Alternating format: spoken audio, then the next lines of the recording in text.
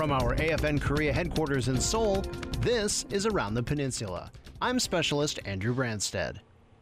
After 37 years of military service, General Walter Sharp is getting ready to retire and pass command responsibility on to his successor.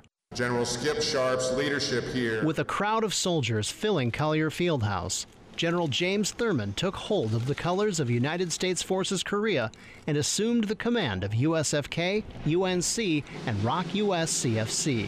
General Walter Sharp, in his final message as outgoing commander, paid special tribute to those who served under his leadership. I would like to thank all of the Republic of Korea and U.S. service members who have worked so hard to make sure that we are truly ready to fight and win.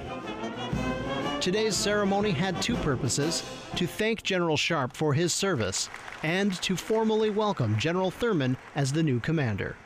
I am honored to stand on this podium and before this formation. Command is a privilege, and the opportunity to serve as commander of Combined Forces Command, United Nations Command, and United States Forces Korea is a true and distinct honor.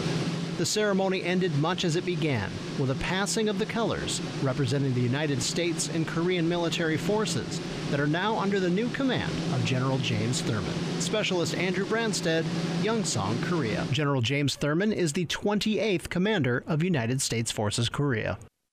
Chairman of the Joint Chiefs of Staff, Admiral Mike Mullen, was in Seoul Thursday for the United States Forces Korea Change of Command ceremony. He told reporters that the threat from North Korea, who launched 2 attacks against the South last year, is very real. North Korea shows no sign of relenting in pursuit of its nuclear capabilities, and I'm not convinced that they won't provoke again. Admiral Mullen also reaffirmed the United States' commitment to the alliance with South Korea. We just reaffirmed, first of all, this is a vital alliance. The United States' commitment to this alliance is firm. There may have been a change of command here today, but nothing has changed about the United States' military resolve and readiness. He concluded by touching on the importance of tour normalization in Korea. We've invested heavily in our families over the course of the last decade, and to be able to stabilize their world, I think it's a necessary part of our future and, quite frankly, integral to our readiness. Admiral Mullen added, family readiness is directly tied to military readiness. That's it for this edition of Around the Peninsula. For more information on what's going on around Korea, tune into AFN The Eagle and Thunder AM, or log on to afnkorea.net. From Seoul, I'm Specialist Andrew Branstad.